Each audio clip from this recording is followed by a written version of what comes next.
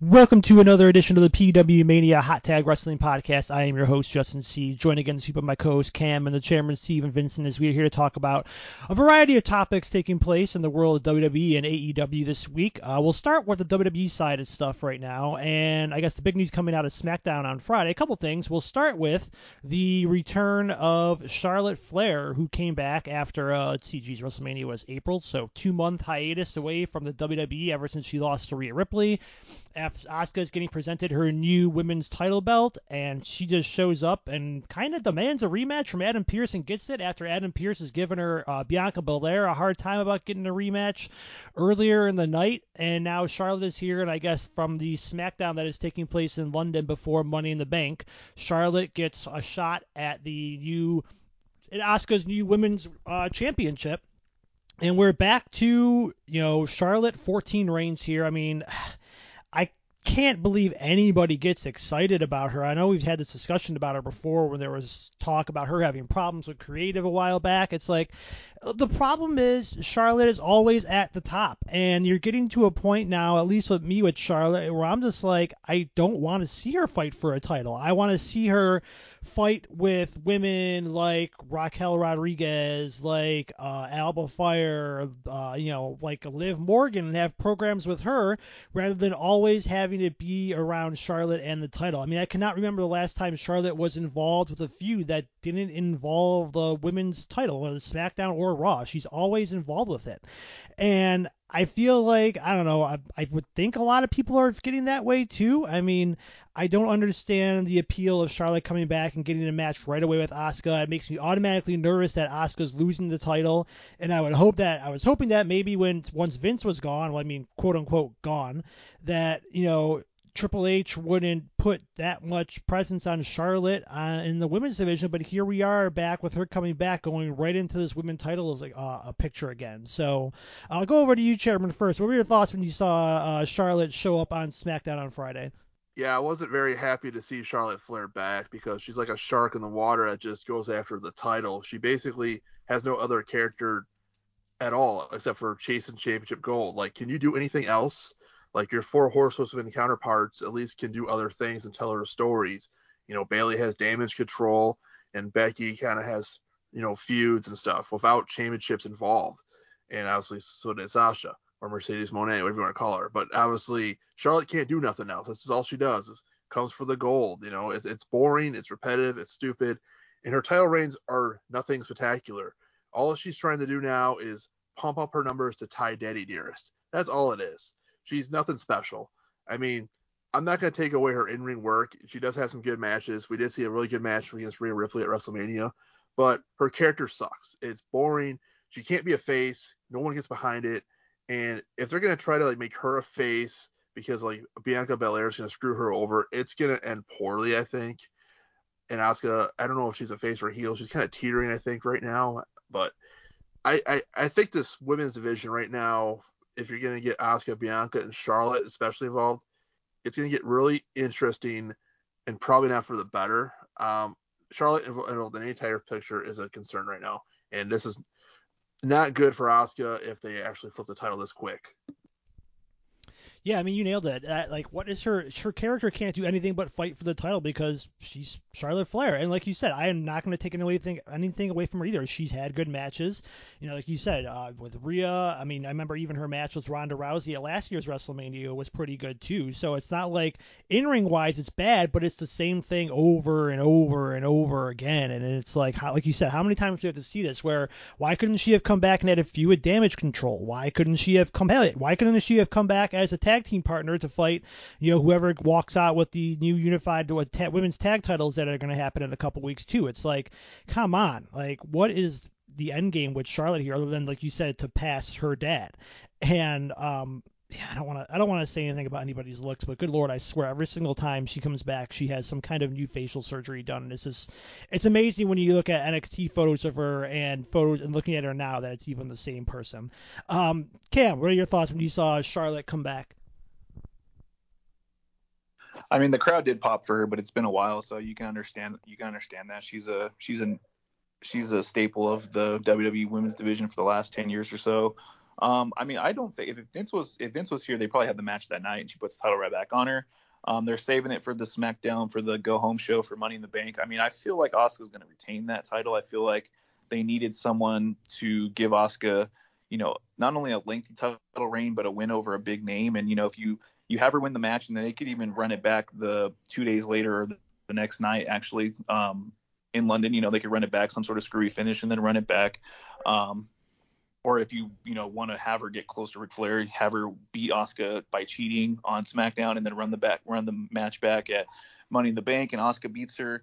If you want to do that, it takes a little bit away from Asuka, but I think that her character has really developed, since Vince has left. Triple H has obviously see something in her, so I don't really necessarily see Charlotte taking the title off her and having any sort of lengthy run. It's just a name, I think, to come back. She feels almost like a part-timer. I don't really see her, coming back full time as she gets a little bit older. I don't think that I don't know if she wants to work a full-time schedule or not, but I feel like she has become a part-time, name for the WWE women's roster, someone that can come back and have a great match with Asuka. A couple years ago, she ended Asuka's streak. Everyone wasn't happy with that. I don't think we're going to get that the same time around.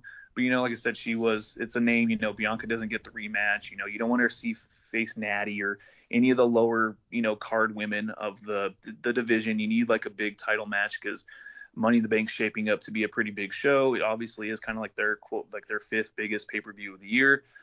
Even though Survivor Series has lost its thunder there the last few years, but we'll see what happens this year. But yeah, it's like your fifth biggest pay-per-view of the year. You do need like a big time card, and I feel like Asuka will beat her, and I feel like Charlotte comes back, to have some matches and then work her way back into who knows what kind of match she'll have when we get to the Royal Rumble or WrestleMania. Yeah, I mean, we pretty much look at Money in the Bank now. I mean, it takes place around the same time King of the Ring did. King of the Ring was always June. Money in the Bank now normally takes place like early July, the first week of July. So that's pretty much, I agree with you. It's taken the stand as the fifth biggest show of the year. I think you might even be able to argue that it's past Survivor Series. Maybe Survivor Series is 5, and Money in the Bank is 4. You may be able to make that argument too. But like I said, we got Money in the Bank coming up. It's on Saturday, July 1st, so it's still 3 weeks away, but the card is kind of starting to take shape for this show. We have, how many people total do we have so far announced for the Money in the Bank? We have 5 each for each Money in the Bank match. On the men's side, we've got Ricochet, Shinsuke Nakamura, LA Knight, Santos Escobar, and Butch, with the last person being determined between a Riddle Damian Priest match this coming Monday. And then we've got Zelina, Becky, Zoe Stark, Bayley, and Io Sky, with one woman left to qualify. I don't believe they've announced how they're going to, or who's going to be fighting in the last match for that, though. I can't say for sure, but I'm looking up right now and I don't see anything.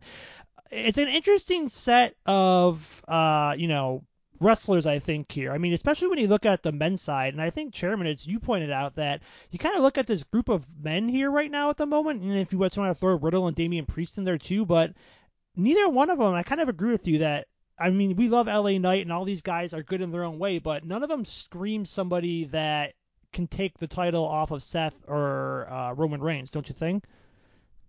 Oh yeah, it's just like I said when I was watching SmackDown and tweeted this. I'm like, there's nothing against these guys. Shinsuke, I'm a big fan of. LA Knight's growing. Santos is solid.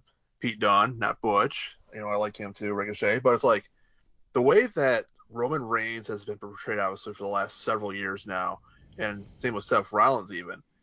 Do I realistically see any of these guys trying to cash in on those two and winning?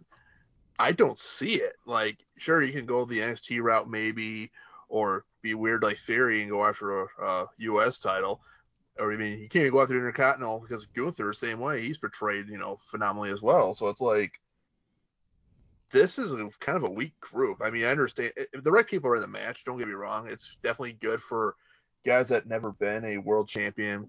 A good stepping stone to build up. Like it was years ago. But it's just like so massively insane right now, like how Roman and Seth are like on these giant pedestals right now, especially Roman, and these other guys are kind of this way down below. Like, I don't even think any of these guys can match up to Gunther. I think Gunther's beaten half these guys already in his Intercontinental title run. So it's like, it's just a weird thing to me. I was kind of hoping Dominic Mysterio would have got put in this match because of all the heel heat he's getting, and I think he'd be kind of a fun one to have the briefcase. But it is what it is. I'll be interested to see how this plays out. And obviously, this isn't the final, you know, until we get to the event. Someone can get taken out and someone could have to fight their way back in. There's lots of crazy shit. But right now, it's kind of a weak field for the men. And I'm just glad, though, that Baron Corbin didn't end up in it, because when I saw him fighting Bush this past Friday in SmackDown, I was like, oh, man, please, anybody but Baron Corbin. And I'm like, then I saw Carmella Hayes was there in the crowd from NXT, so I'm like, okay, then they're going to continue that program, so you don't have to worry about Baron Corbin winning here. Though, of course, then I was worried that he would win and cash in on Carmella Hayes, because that would be something. And plus, when the hell did Baron Corbin start wrestling in, like, a tank top and shorts? He looks like a complete, like, buffoon out there wrestling like that. But, hey, the guy's still got a job. He's making money, so I guess good for him if that's how you want to wrestle. But yeah, you're right. Like you said, I mean, all of these guys are good in their own way, but I don't know which of these guys are possibly somebody you elevate to the next spot. That's why I'm almost thinking that if I had to pick right now, I would pick the winner of the Riddle Damian Priest match this coming Monday on Raw, as I think is possibly the favorite.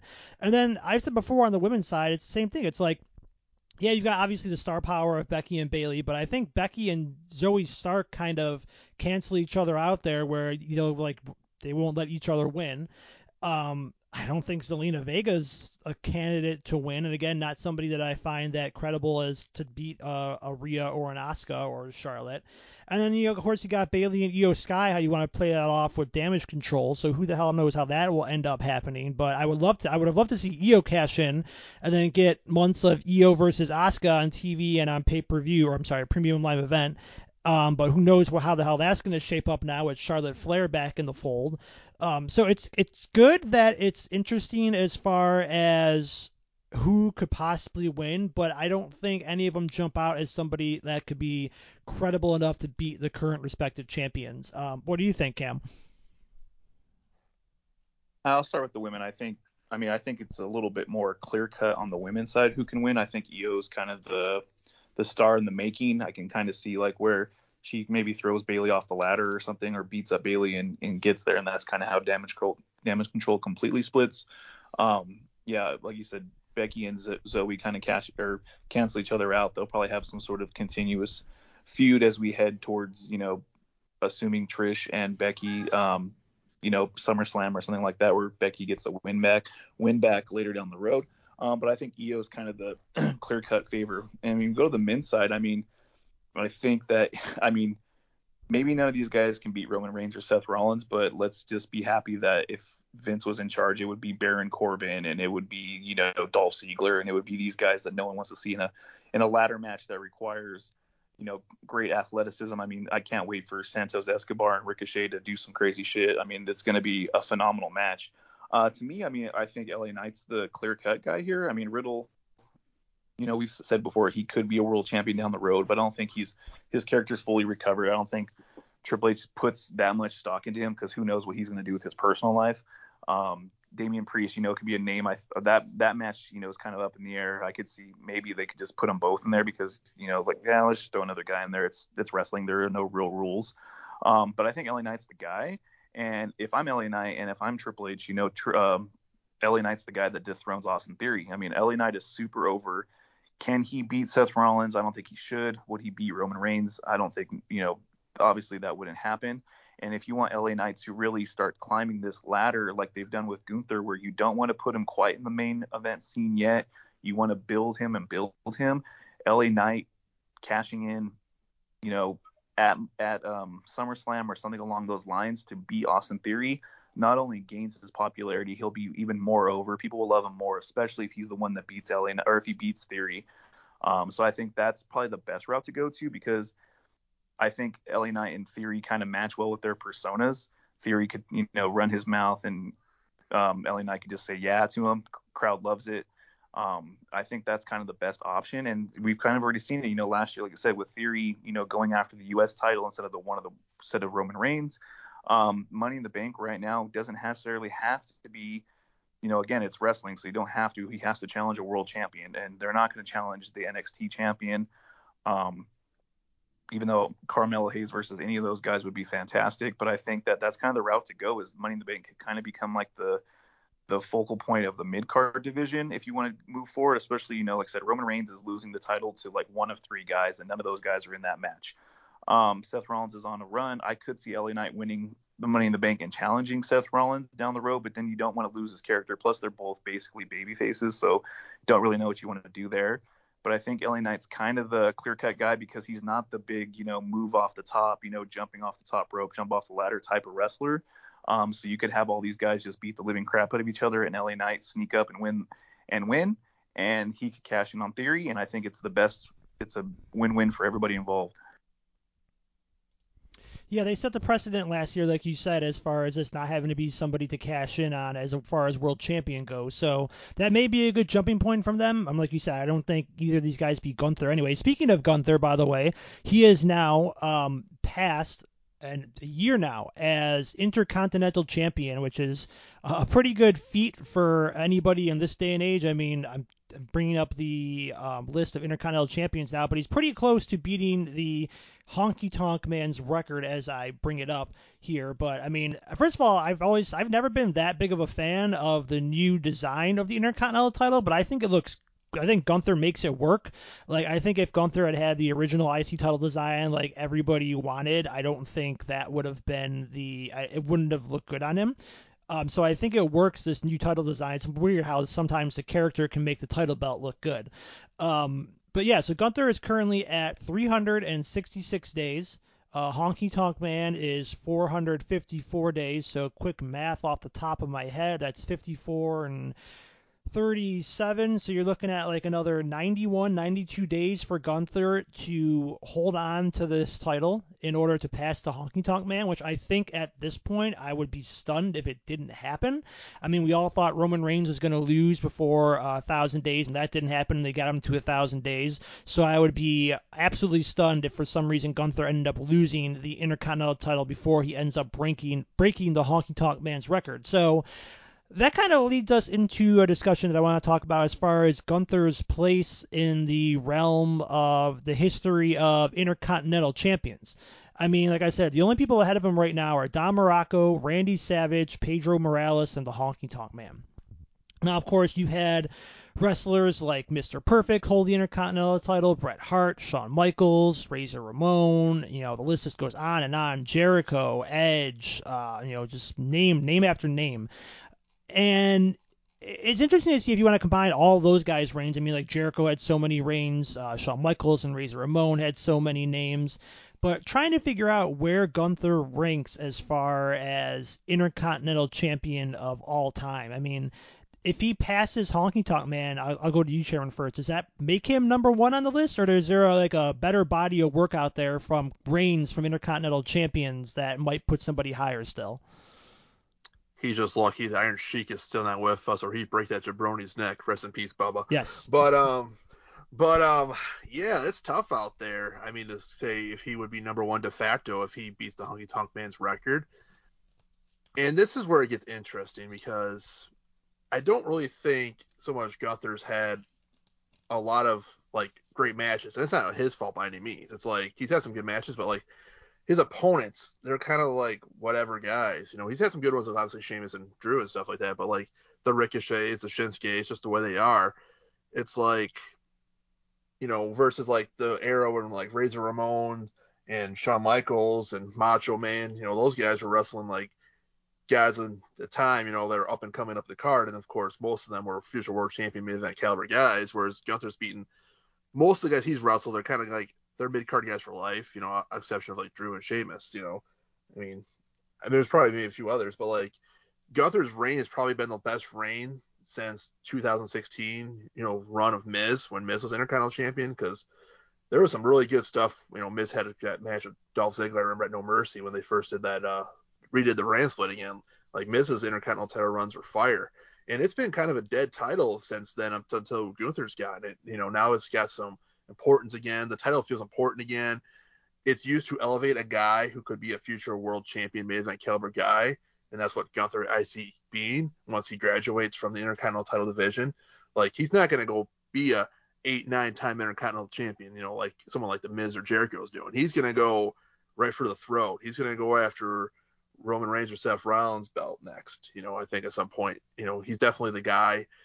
So as far as all time though, it's really interesting because there's a lot of guys from back in the day, that you named off, Justin, that put that title up there. I mean, I even remember when like Triple H, Rock, and Stone Cold were all fighting for the Intercontinental title in the Attitude Era.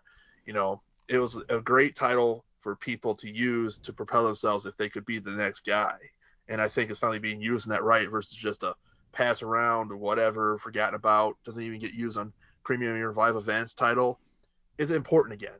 And I think Gunther's presentation and the way they've used him, definitely helps in that regard. So hopefully he breaks the record because Honky Tonk Man is garbage. Just let Gunther break the record, let him go out in style, and then he will definitely be a future world champion someday.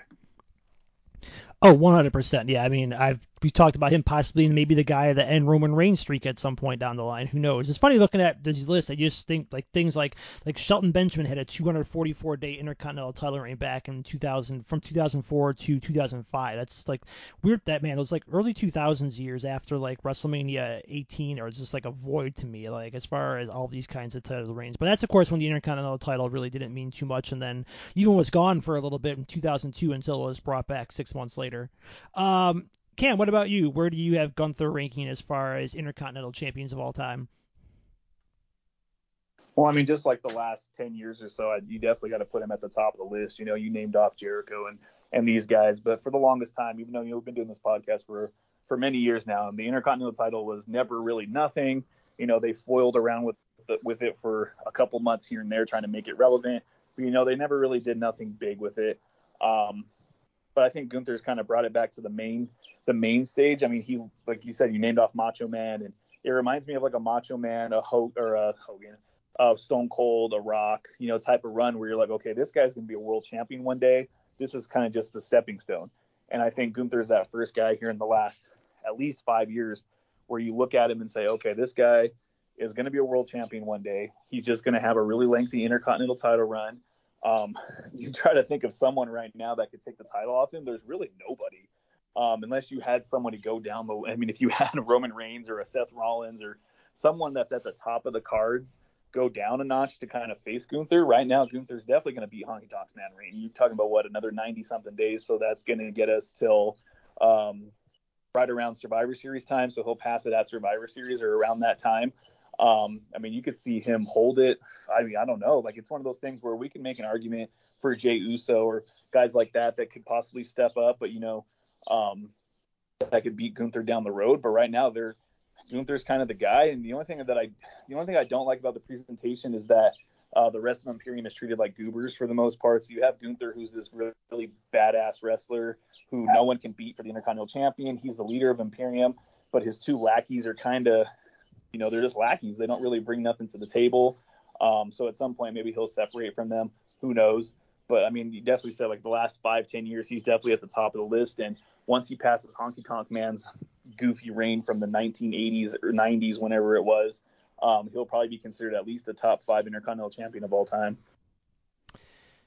Yeah, that's where I kind of am right now, too, where I think I'd probably put him as far as Intercontinental Champions, like, top 5. I mean, you have to look at it, like, the way I look at it is guys like who do I associate with the Intercontinental? Like, does their career, like, for me, like, yeah, Shawn Michaels is a good Intercontinental Champion, but I associate Shawn Michaels more with his run as world champ in '96. Now I look at a guy like, Razor Ramon. That's a guy who, like, pretty much I associate the Intercontinental title with in the '90s. I mean, he held the title 4 times, so he's a guy I consider a great Intercontinental Champion.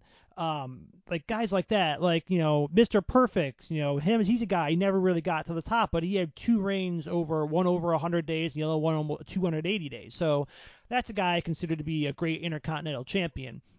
But again, that's not taking anything away from Gunther. I mean, we don't know what Gunther's final story is. That maybe 10 years from now, he'll be remembered more for being a great world champion or WWE champion than he would be an Intercontinental Champion. So I think it's tough for me to put him number 1 right now, but I'm with Cam where I would definitely say he's definitely in my top 5 as far as Intercontinental Champions go. Like I said, I would keep Razor up there. I'd keep Mr. Perfect up there. You know, I don't think I wouldn't necessarily put Bret Hart up there.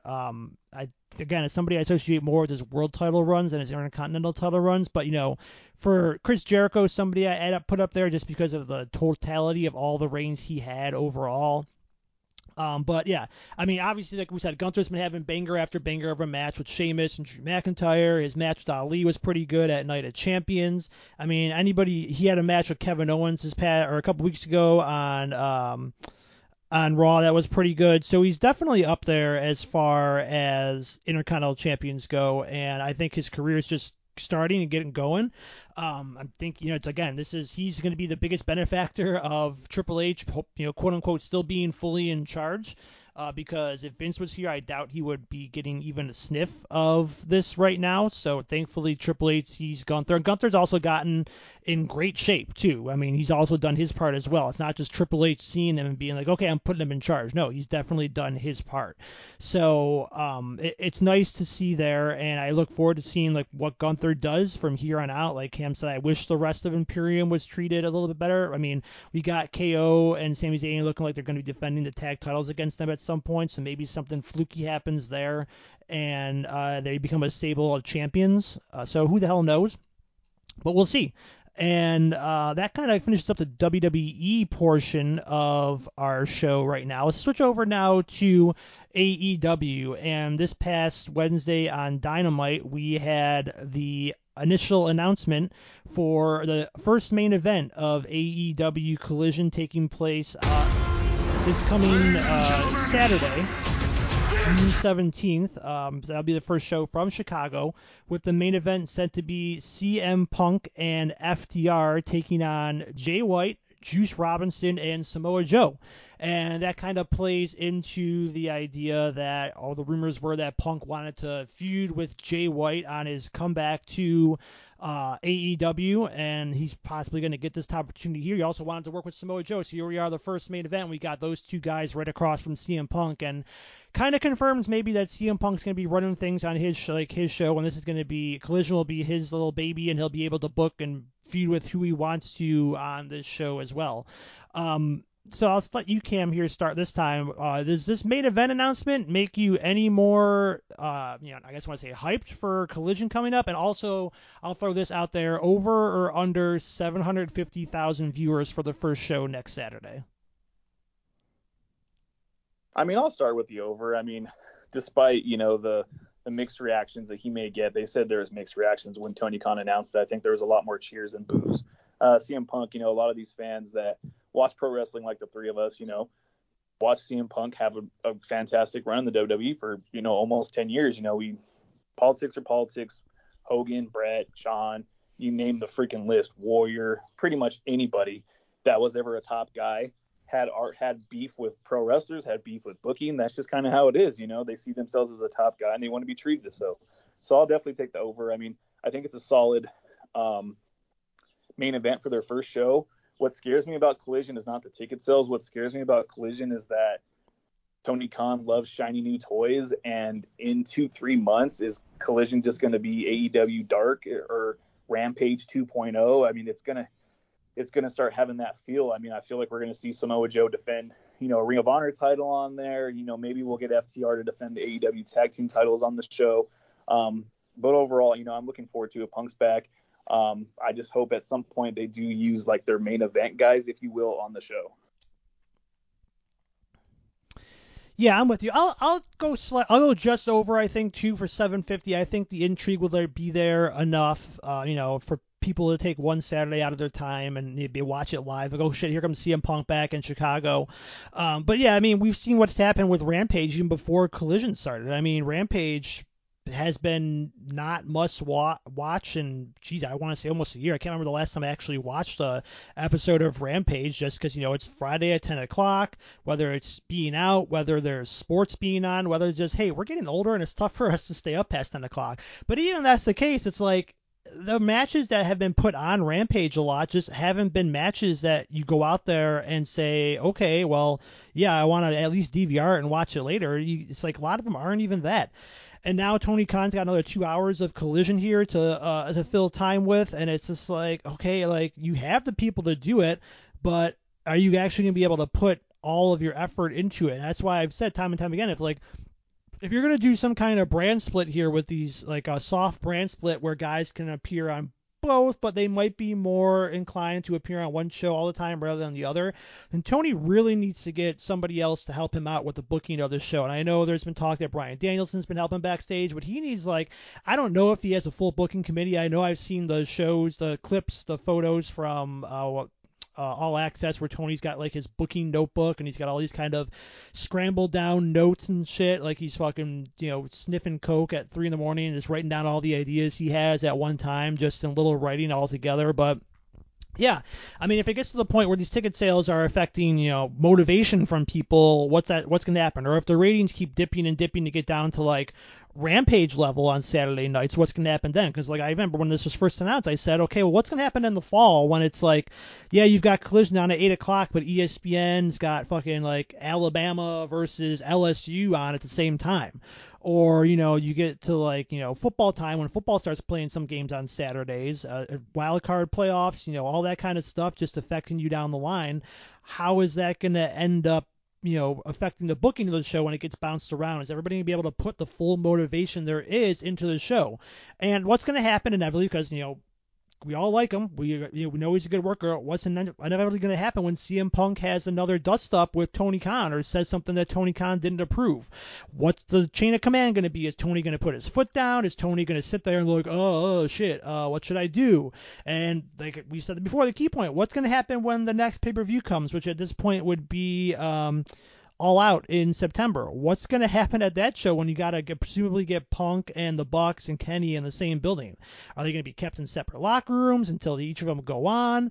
Who the hell knows? So it comes down to Tony Khan, first and foremost, putting the effort into making these shows either must watch or at the very least must DVR to watch the next morning. But as we've seen with Rampage, it worries me what could happen down the line where we get there. Okay, people get, now it has a reputation that I don't even need to watch it at all, even on DVR. And then Tony Khan kind of trickles back to him, and it's almost like he's like, well, why even bother? Chairman, your thoughts on the main event here and over under 750? I mean, what's going to happen is if Saturday Night Collision goes against a WWE Premier Live event, I mean, wrestling fans are probably going to gravitate towards the Premier Live event unless they're diehard AEW fans. Tony Khan's going to say there's a conspiracy and that WWE scheduled it intentionally, obviously. Well, he hasn't been paying attention the last year plus, but I think they'll get that rating view that you say for sure. Pepsi Phil's back. Fresh, new, exciting show. Whatever. I mean, you named it. There's going to be some conflicts, especially in the fall when you get into football season.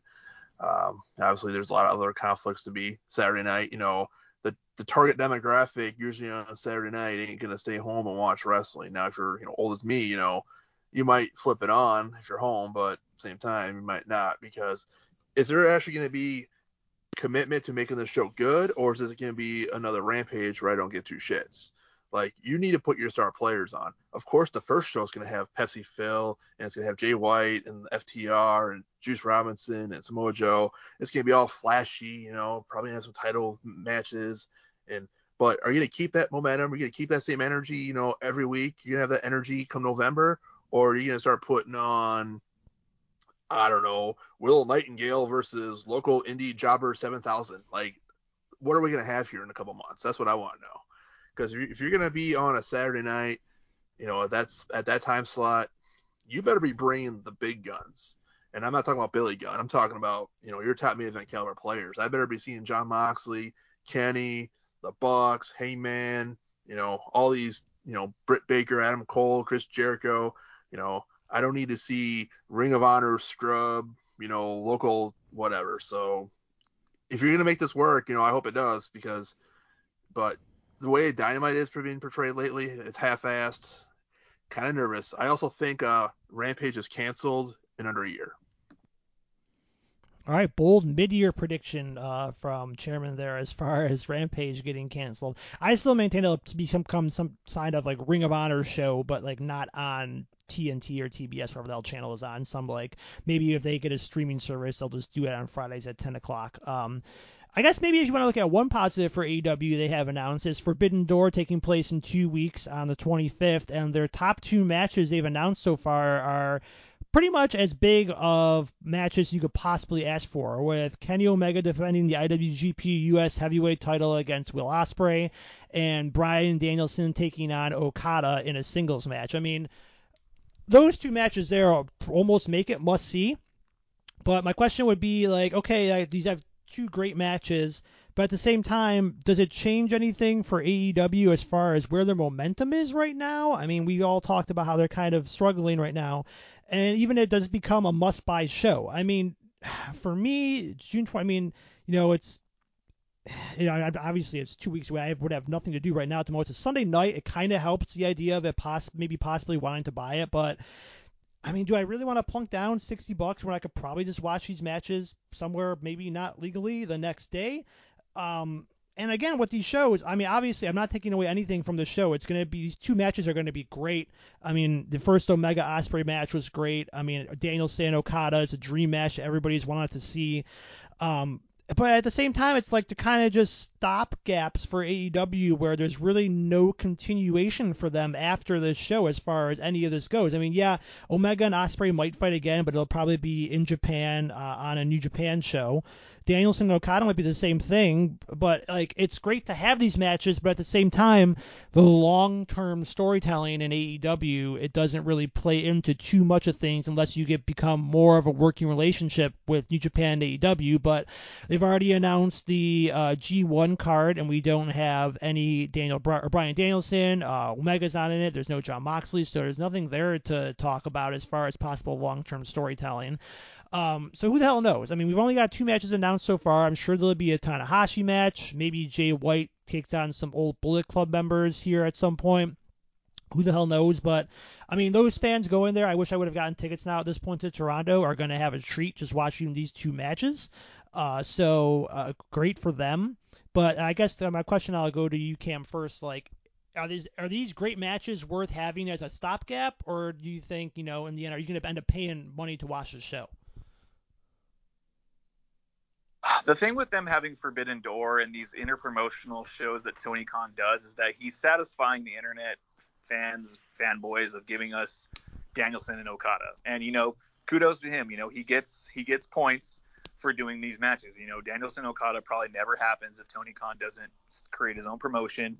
Who knows? Maybe Danielson, if there was no AEW, maybe Danielson leaves the WWE and goes to New Japan for a little bit, then comes back to WWE, retires as, and does some backstage booking and things like that, or helps with producing matches and things like that. Because he even said he left a lot of money on the table from WWE that was definitely taking care of him through his retirement and all that stuff to go to AEW to wrestle.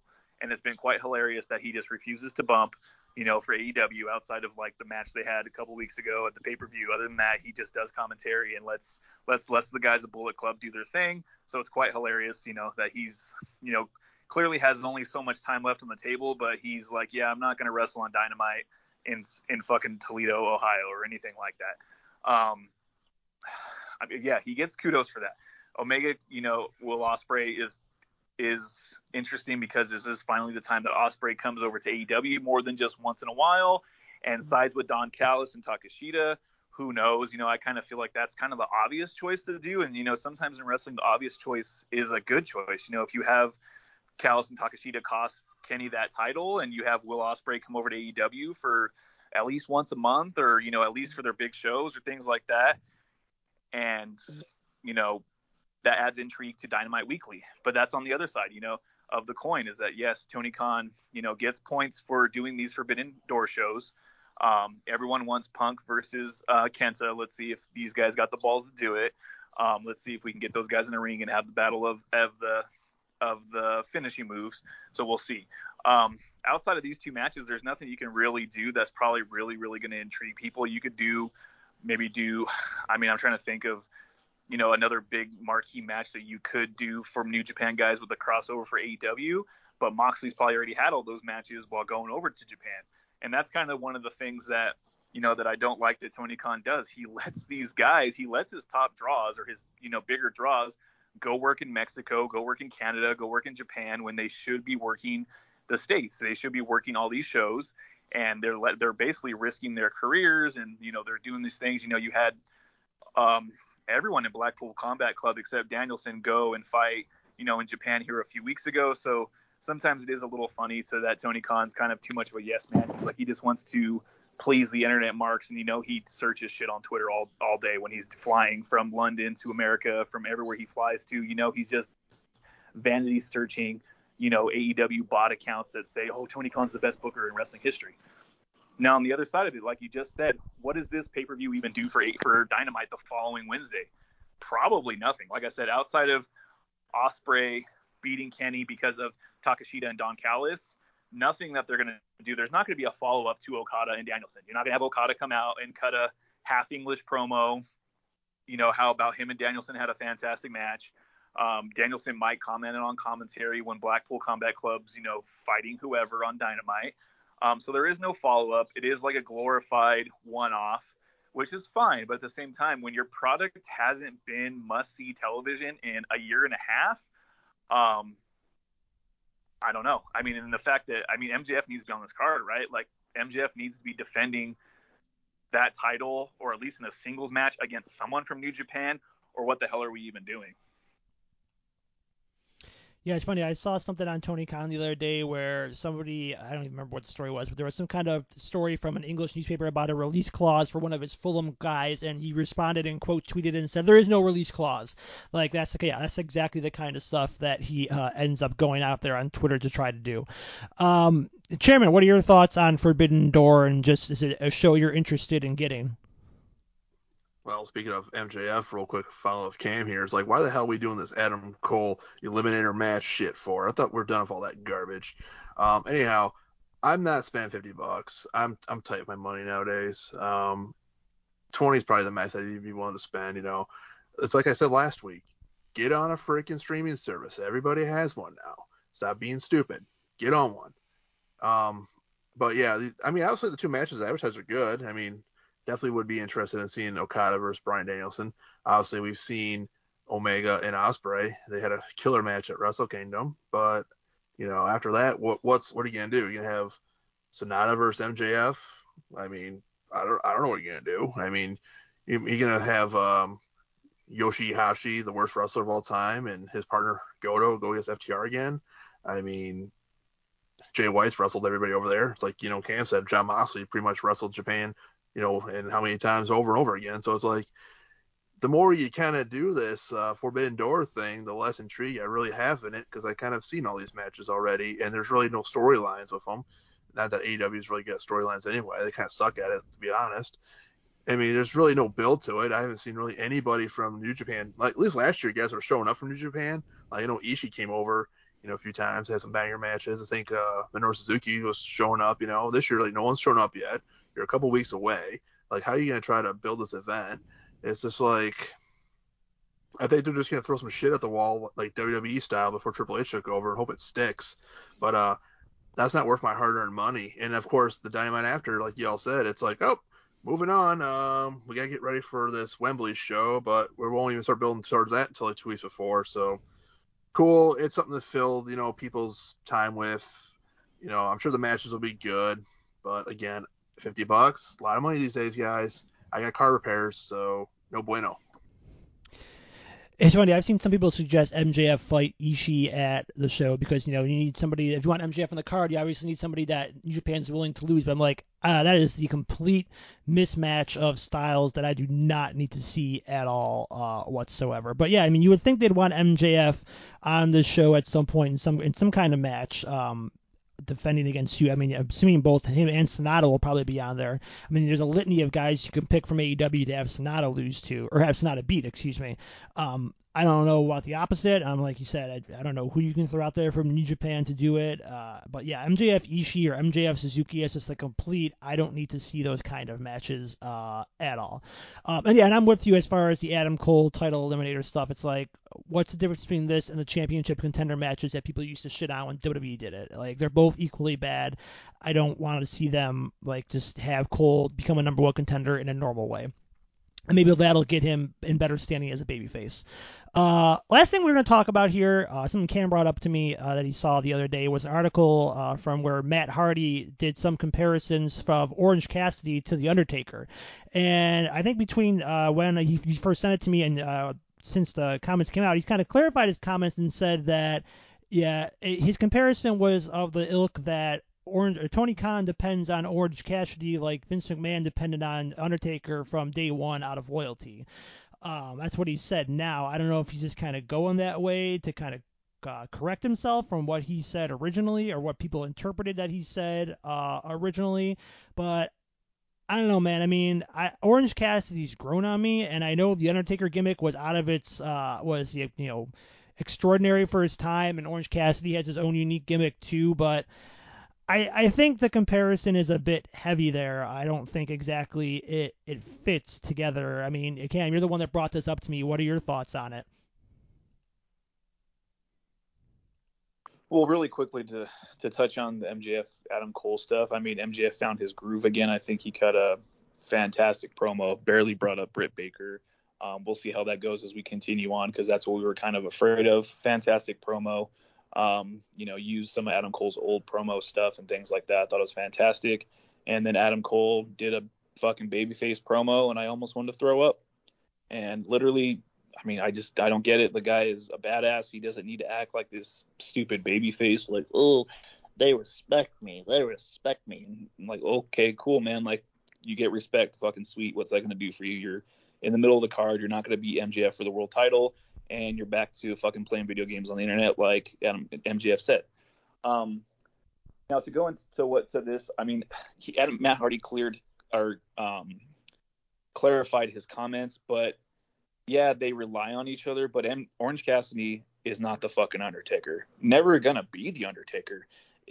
Correct me if I'm wrong. Is Orange Cassidy even ever had a main event match? The Undertaker was in a main event match, his second match in the WWE. I mean, he beat Hulk Hogan a month into his career for the world title.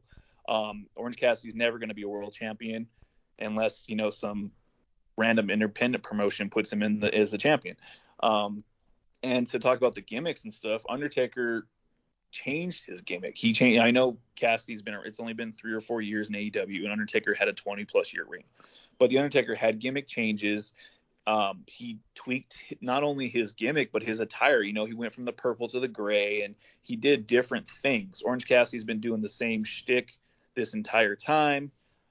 He puts the title in the backpack. That's so clever and so cool, man. Like, heck yeah, that's so cool that he carries the title on a backpack.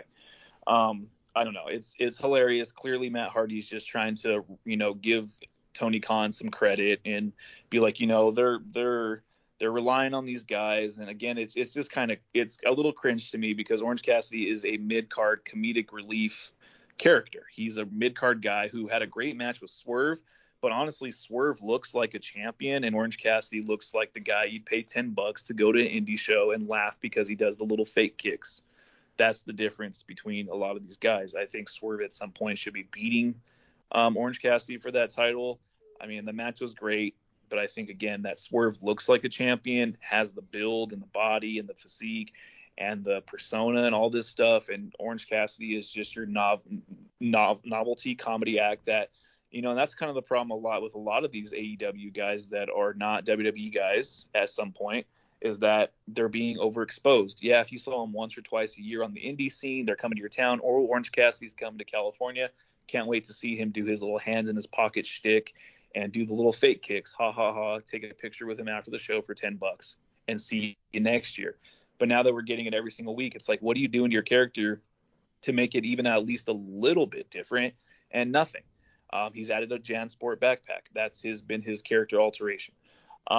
So to me, I think it's comical. I think it's Matt Hardy, just like Jericho, trying to, stick up for his boss, which is fine. He's paying you a lot of money to do absolutely nothing with Ethan Page, which is terrible. And Matt Hardy's in a point in his career where he's had a great career, and right now he's just collecting a paycheck from Tony Khan, probably way more money than what the WWE would give him to do these dumb things. And so Matt Hardy's just sticking up for his boss, which is fine. But at the same time, you can never compare Orange Cassidy to The Undertaker. It's comical. You look stupid. Even though he clarified his comments, he still looks dumb because I don't know. It's completely two different worlds to me. It's The Undertaker, who was the best big man of all time, who's a legend, and Orange Cassidy, who wouldn't even sniff a Hall of Fame. Yeah, and it helped. Like you said, Undertaker winning the title within a year of him debuting, and it's he fights Hulk Hogan, and Hulk Hogan sells him as like a serious threat. I mean, I remember when I was a kid watching the funeral parlor segment where Undertaker rips the cross off of Hulk Hogan. I was like, oh, like even when like before that, I was like, shit, this Undertaker guy is like scary, and he's like a tough guy, and like I remember thinking this guy just doesn't feel pain. You got that belief with the Undertaker, and Orange Cassidy, yes, he's a good wrestler, but I don't have a belief of him being a world champion yet down the line. Like you said, he's 3-4 years into his AEW career, where Taker had a 20 plus, what was it, 30 plus year career pretty much. Chairman, what are your thoughts on the subject as we wrap up here? Well, first you text me OC. I thought you were talking about the club between Gallows and Anderson. I'm like, what? I'm like, dear God. I thought Matt Hardy really did go broken. But yeah, I mean, it's not even close to comparing these two. I mean, Undertaker. I mean, you guys pretty much nailed it. Undertaker's been the list of accolades he's had is goes on and on. I'm sure we got a podcast, talk about his awesomeness, back when he retired, way back yonder. But I mean, like the dude had a WrestleMania streak. It's like you said, he came in and beat Hogan and won the title right from the get go. He had how many changes to his, gimmick over the years. I mean, we even had Underbiker, and he made that work. I mean, the coffin matches. I mean, way better than the Orange Punch matches, or the hell that was, Orange Mimosa, him and Jericho. That's terrible. That's why we never see it again. Whereas Katsu matches, they stood around for a while. Like it's just, I mean, maybe behind the scenes, sure, but Undertaker was like the locker room kind of leader guy. He was the one that had wrestler court and shit. Like Orange Cassidy ain't gonna be throwing no court back there. It's gonna be the Bucks and Kenny, and if they don't like it, you're gonna get CM Punked out of there. So it just tells me like this comparison, I just don't see it. I mean, sure, Matt's been in both locker rooms and with both wrestlers, but comparing Orange Cassidy to Undertaker is quite comical in my opinion. All right, and that is our show for this week as we touch on topics throughout WWE and AEW, and we will be back with you guys to talk about any more subjects, AEW, WWE related, New Japan, whatever it is in the world of pro wrestling in the week to come. So for my co-host Cam and the chairman Stephen Vincent, I'm Justin C. signing off, and we'll talk to you guys then.